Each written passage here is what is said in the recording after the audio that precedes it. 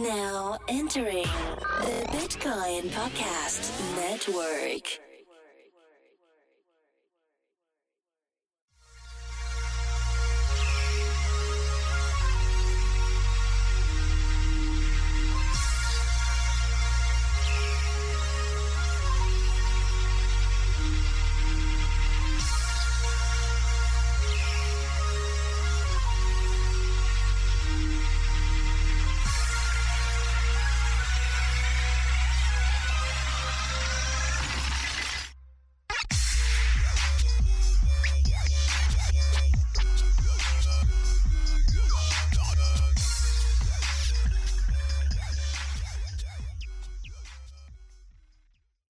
Hey guys, everyone, welcome back to another episode of Buy or Sell, What the Hell? And I'm joined here today with my partner Ritas and Alec, as usual. This is Jason Jenkins, if you want to call me your host. And we're going to be talking about what we usually talk about, trading, investing, especially around the crypto space. And I thought today, guys, if it's good with you, we'll talk a little bit about at the beginning of the episode what we see in the markets, the last week or so, kind of what we've been doing, just what the overall market's doing, kind of our take, and then we'll do a topic in the middle.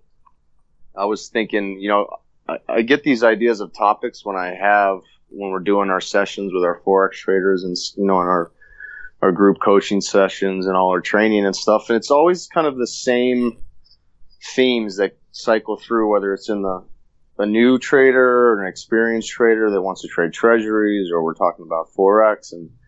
But especially in the crypto market, there seems to be three main categories that I see traders really struggling with. So we could talk about those. And then at the end, we'll just, Alec, there's a couple coins I know that you want to talk about maybe that you like. Yeah.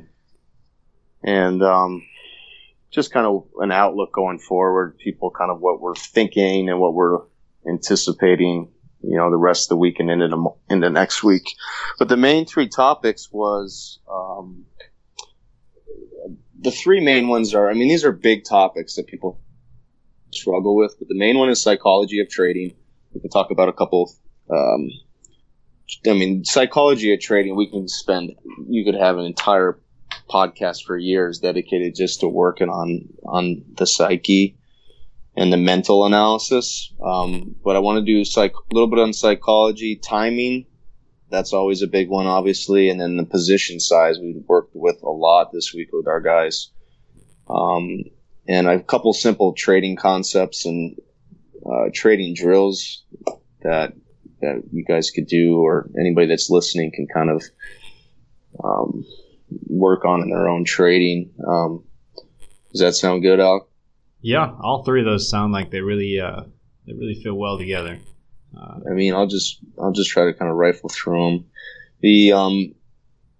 So the main one in the psychology of trading. So we always break up our trading into fundamental analysis, technical analysis, cyclical analysis, and then mental analysis. Everyone's pretty familiar with fundamentals. That's a lot of old Wall Street, and there's a place for that. The Ben Grahams, obviously the Warren Buffetts, the value investing. Technical analysis really came on the scene in the 80s. Pretty much today, everybody can draw the trend lines and the Fibonacci's. Everybody kind of, calls himself a technician, which is fine, but that's just the study of price and trend. And then cyclical analysis is very rare. Some of the best traders, from Tudor to all these guys that made a lot of money in the hedge fund industry in the 80s and 90s studied a lot of cycles. And there's just been more of that type of analysis that's available now, because we can collect so much data that you can get cycles on pretty much anything. But the simple observations that we make have to do with oscillations around the stochastic and timing things as far as how we work our position size. And then the mental analysis. So in the psychology of trading, that's the biggest. When people get into the crypto market, whether they're brand new, just amateur traders or they're professionals getting into the crypto market. I just see a lot more chasing, a lot more emotion on the lows, a lot of people trying to figure out what's this fork going to do and that fork going to do, and is it beneficial to the market, and should we see a sell-off? And yeah. You know what I mean? And we heard a lot of that this week, right, Alec? I mean, no, definitely. They choose to plunge like all of their capital, just in one trade, one market, one coin at one time. Right, and then all the questions that we field about, well, I'm getting out of altcoins and I'm just going to get all into Bitcoin now because of the fork, but you got to kind of think when everyone's thinking that same way, you can't be so complacent, right? I mean, there's probably a lot of traders that bought into, moved everything into Bitcoin on the highs up here right around 6,000 because they all want to get Bitcoin Gold, etc. And you're underwater now. I mean, we kind of saw that coming, and I kind of steered away from those conversations. I got a little bit tired of them. But that's the mental stuff that there's just a lot of that going on in the community or in the trading chat rooms, and even with our group. Yeah, it's hard. It's hard not to get wrapped up in those stories. Yeah. And so, I mean, I guess the main topic that I want to touch on with the psychology of trading today is this fear of trading in negative territory. And I see it when we're trading the euro pound a lot this week. And there's this idea we teach on the charts where if you can learn to get comfortable in what we call negative territory, it's a much easier way to trade. So there's so many traders that they want to find the right spot on the chart, the right, absolute perfect level to enter, and then set their targets and then hope for the best. And they just want the market to move in their favor as soon as they put the trade on, that as soon as it goes against them, 1%, 2%, God forbid in this market, 30%, and they get all twisted up. I mean, or at the same times, like on metal, we had those few trades on metal. That was the first position that we took a stop on in like 2 months when we first really started getting into this space. And it was simple for me. It was like, hey, we broke our trend. Guys, we just go to the sideline on this one and see what happens. Well, sure enough, we broke the trend and we had that 40% drop to those levels that we even talked about. Yeah. And it's like, as soon as we broke that level, you start to see the psychology come out. People are like, well, I'm going to hold this one because I like it really long term. I sold some earlier and and make all these excuses for why they want to be in the position. And all these excuses of why not to sell. And that's okay. But when we were down on the lows and we were 40% correction, it was the same talk of, oh my gosh, I should have just got out. And oh, why didn't we listen to Jason? Or why didn't we, you know what I mean? Yeah, what do we do now? Yeah. Should I sell now? And all the emotions come back out on the lows. It's like, guys, if you move to the sidelines and you wait and see, you can always get back in, but it's a totally different emotional and psychological state. When you sit through a 30-40% drawdown, which is going to happen in this space, now all your emotions are going, why didn't I sell up there? You guys had the right call. Well, why didn't I? Should I just get rid of it? Now I'm stuck in this trade, and now I can't use my capital for another trade. And it's like, so there's a lot of that, but it's really hard to kind of go through without the chart. But this idea of being able to trade in negative territory. So when we want to buy into a position, I think too many traders are getting in too heavy into one or two ideas, or they put all of their amount of capital for a particular trade inside of one position at one or two lots, and it's just way too much, too close back to back. And so we've been working a lot with our guys to just trade less capital or less position size and give yourself more time to let it pull back, because usually most traders are so antsy to get in. They want it to move in their favor so quickly. They don't want to be wrong that they buy too quick, and the market will move a lot further than you think. So I've found over the years is just, okay, I'm going to trade less size over what I call a wider range of the chart, and then over a longer period of time, meaning why do I need to get in the next 3 hours instead of the next 3 days? Why don't I take less? Why do I really need to buy Bitcoin right here at 5,800 and 5,700 and 5,600 and 5,500 and 50 all the way down to 5,000? Why not spread that over 3 smaller buys, 5,700, 5,500, 5,200, maybe even a little heavier. Yeah. But maybe that takes you a week. And so it's working with people on the psychology of not being afraid of the market going against you or going in negative territory. And that kind of feeds into position size. I guess that would just be one nugget I wanted to touch on, is this idea that there's a lot of times where I'll enter small and I actually want the position to back up on me because I want to buy more at lower prices. So many people do it opposite. They're so antsy to make money and they want to be right away. They plunge in, and as soon as it doesn't go in their favor, they panic, they stop out. Yeah, wow. And then they stop out right when it just maybe goes a little bit past where they stopped out and then rips. Yeah, it's pretty black and white for a lot of people. I'm either in or out. Yeah. So that's the one that keeps popping up this week, is just this idea, guys, of, hey, the market's going to ebb and flow. You got to be prepared to give yourself room to get in. And you want to change that psychology where you want, like, I want the market. I don't want to buy 5,800. I want to buy 5,200 on Bitcoin, As long as we're above 5,000, I don't want to get long heavy at 5,800. I can't put all my size up there. I need the market to pull back. And when you're even a bigger trader, if you trade, if you're trading a market like on the institutional side and you want to get into a big position, you just can't buy everything you want at these levels. You need the market to pull back. You need people to sell to near the lows. Mm-hmm. So that's the institutional mindset, whereas the novice or amateur is so afraid to be wrong for any period of time that it just they end up doing the exact opposite of what they should be doing. So that's one thing along the psychology line. Timing. I'm just checking my battery. What was I going to say on the timing side? Oh, so along the cyclical analysis,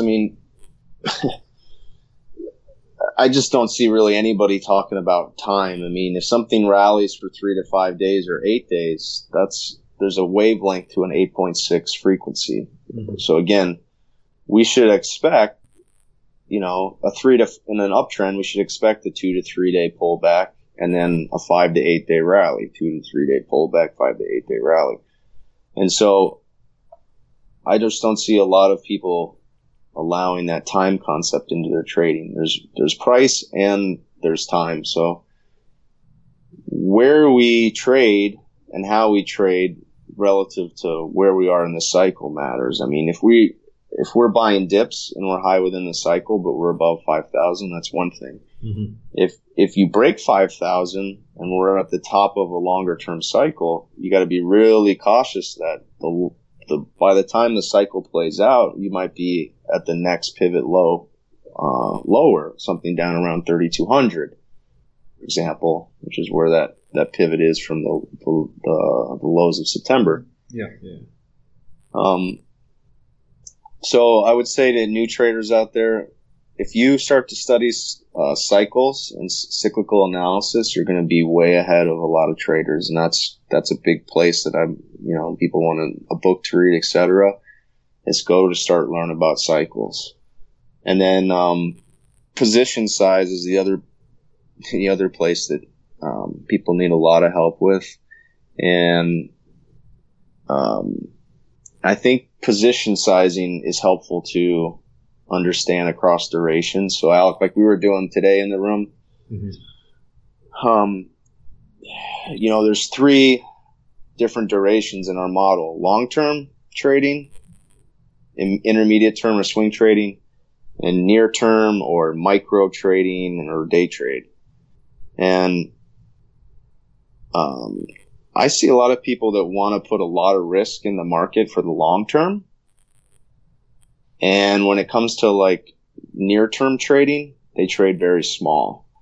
And I think that's actually backwards, where the times to take a lot of risk when you want to put a lot of your capital at risk is you don't want to put a lot of capital at risk and just sit on it for an entire year. I mean, it's obvious, right? We already know the swings that's possible, right? Up to 4,000, all the way back to 1,800, all the way up to 6. Mm-hmm. You know, maybe we even pull back to another 50% retrace before we make another run at the highs. Mm-hmm. But when we think about capital in terms of other industries like real estate, I mean, to me, it's really risky. You're going to stick a large amount of capital.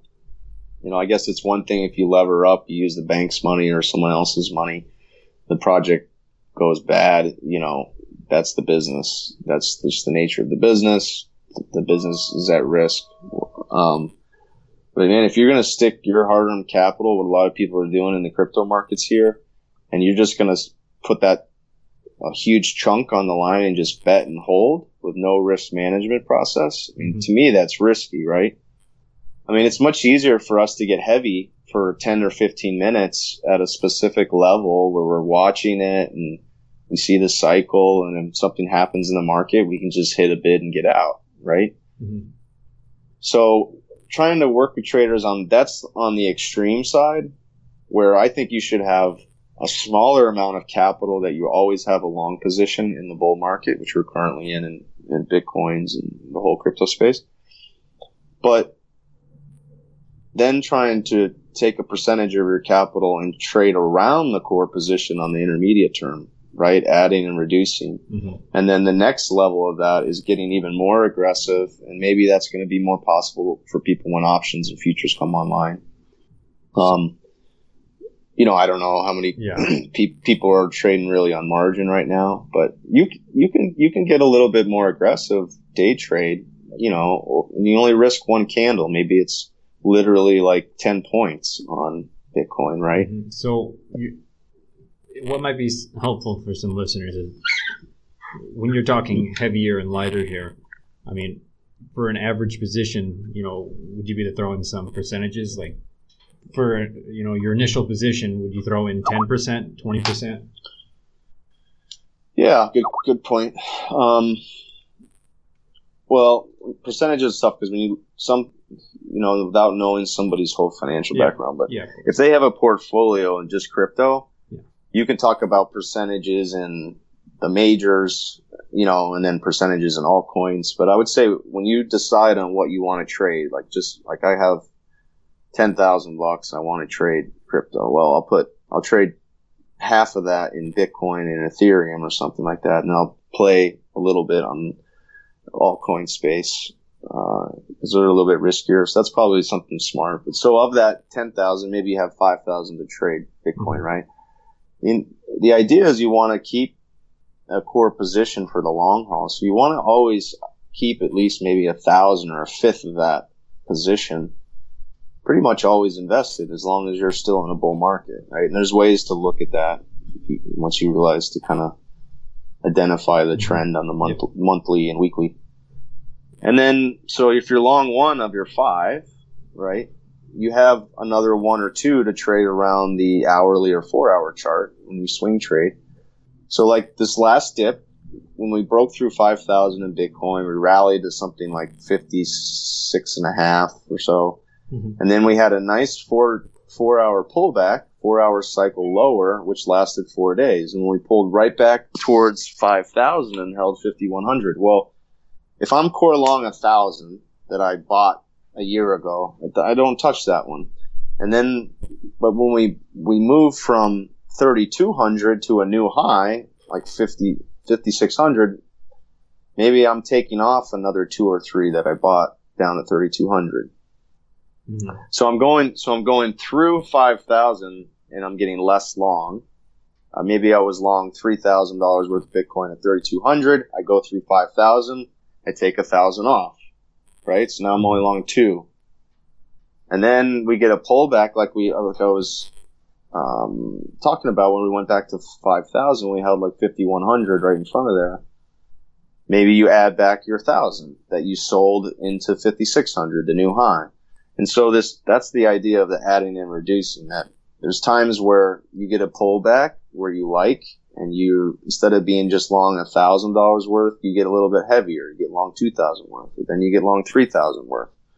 Or you get the really big picture pullbacks, like we had one there at 1,850 and down around 3,300, where we got more aggressive. Maybe you put your full position back on, right? You put your full 5 on. Yeah. Okay. Or maybe your full position from a core perspective is only long 3,000, and then intraday you have another 1 or 2,000 you play with. So intraday you're looking for the right dip on the 30-minute or 15-minute cycle, and then you buy another 1 or 2,000, and boom, right there you have your full 5,000 max. Mm-hmm. And then literally you're coming out of that, going from long 5,000 to maybe back to long 3,000 within 30 minutes on a pop, something like that. And that's the add and then reduce mentality. And that's the position size mistakes that I see a lot of traders make, because most of the people in the space right now are either all in or all out, and that's so hard to trade that way because you're constantly, well, we're through 5,000 now. Do I rebuy? You end up buying the high, and then, oh no, now we're back down at, I bought 50. I watched it at 52, 3, 4. We're up at almost 6,000. I thought I was missing out again. I bought in. And then it pulls back down to 5,000. They're like, oh yeah, I bought at 6. Now I'm down at 5. What do I do?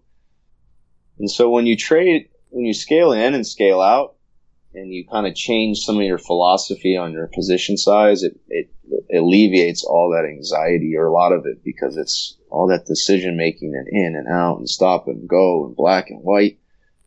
All that, it's a much more fluid way to trade when you kind of learn to work the position sizing. And it's impossible to kind of teach it all in a podcast, but it's just the philosophical points that you got to kind of categorize. That, okay,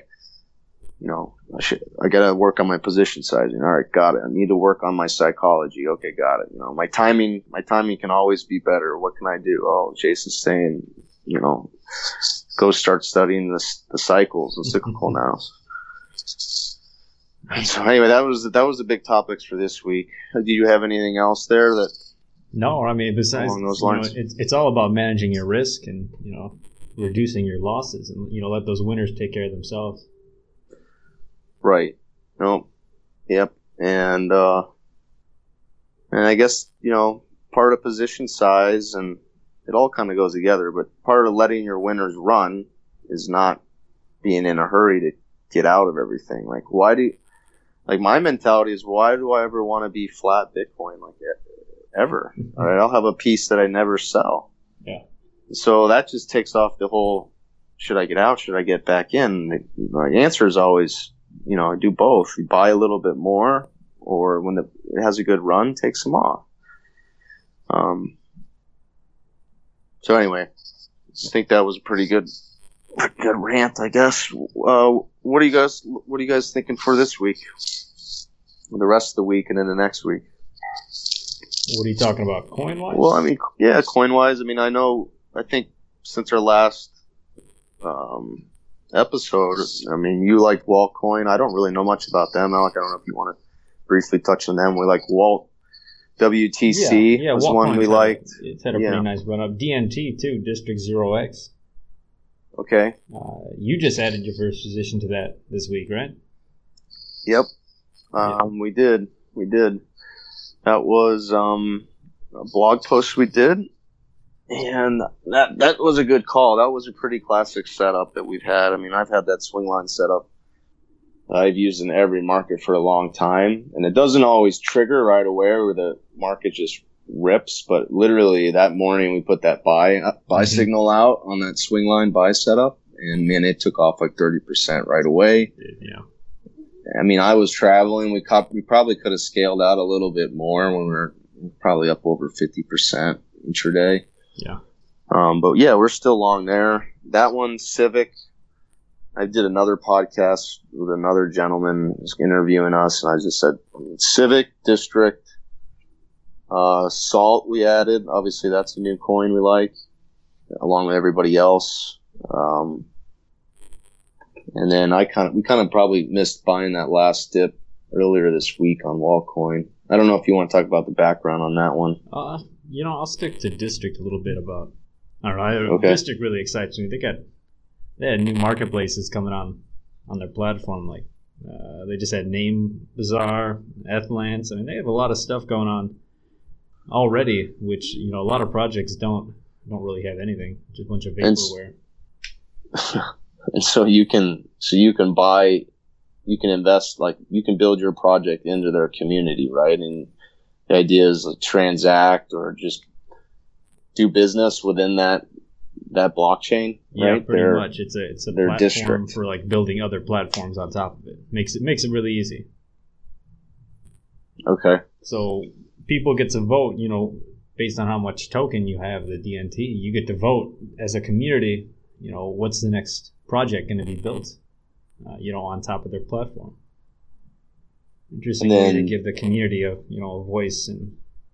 Right, and then so you bring your capital to the table and you build your project, in their district. I'm not too sure where the capital aspect goes in. Yeah, maybe something to look into. Yeah, especially as it keeps rising. I mean, we've looked at the management team, which we do a lot. I mean, once we see there's potential for the long term, they seem like a serious project. They're kind of filling that long term need.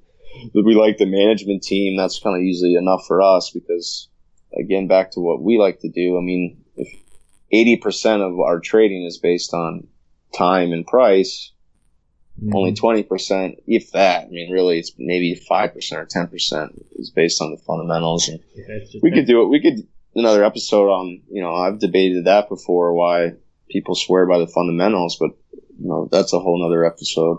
Yeah. We knew enough about them to get us interested. Took a look at the chart, grabbed an easy, that quick move up. Yeah. And then at the end of the day, it's just about managing your risk more than anything, which is, how do I work my position? Where am I wrong? How am I going to trade it? Yeah, it's tough with all this volatility. Yeah, and that's not going to go anyway anytime soon. Well, we can pretty much wrap it up there. I mean, I would say for the rest of the week, big picture, I mean, Bitcoin, we're still very bullish, very constructive as long as we're above 5,000. And we'll see what the cycle looks like. The only thing that gave us pause, we talked about a little bit today in our room, is that the daily cycle is kind of starting to roll over. Mm-hmm. And so we really need to watch where we held last week. If we can't hold 5,000, on top of the fact that it was a big breakout level, if you break out like that and you can't follow through on a weekly or monthly basis, that usually tells you that the bulls, sometimes it's a fake out. The bulls get tired right into the highs, and that's where you can see the swing or the pendulum move back the other way. So we're using that 5,000 level. If that helps listeners, I would really pay attention to that one.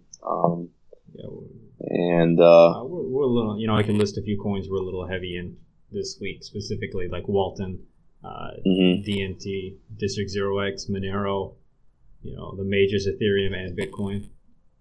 Yep. And we really had a kind of an epic move in altcoins yesterday. I mean, it's a nice. We had to wake up to. Vinny or someone that posted in the room that every single altcoin, BTC pair, and Bittrex was green, that's just crazy. Yeah. I guess that's kind of like when the Dow was all green, but it was even more than that. So it wasn't just 30. It was like saying the whole entire NASDAQ 100 is green. Yeah. I gotcha. Anyway, well, guys, if you like what you hear here or interested in or joining our team and interacting with us and following along with what we're doing and just more of how we talk and trade the market and our modeling process, you guys can find us at jenkinsrm.com. It's free to join our chat room. You go underneath services, our crypto coin group. That'll get you in the right direction. Other than that, we'll catch up with you guys next week. All right. And we'll sign off with you. Sounds good. All right, see you guys.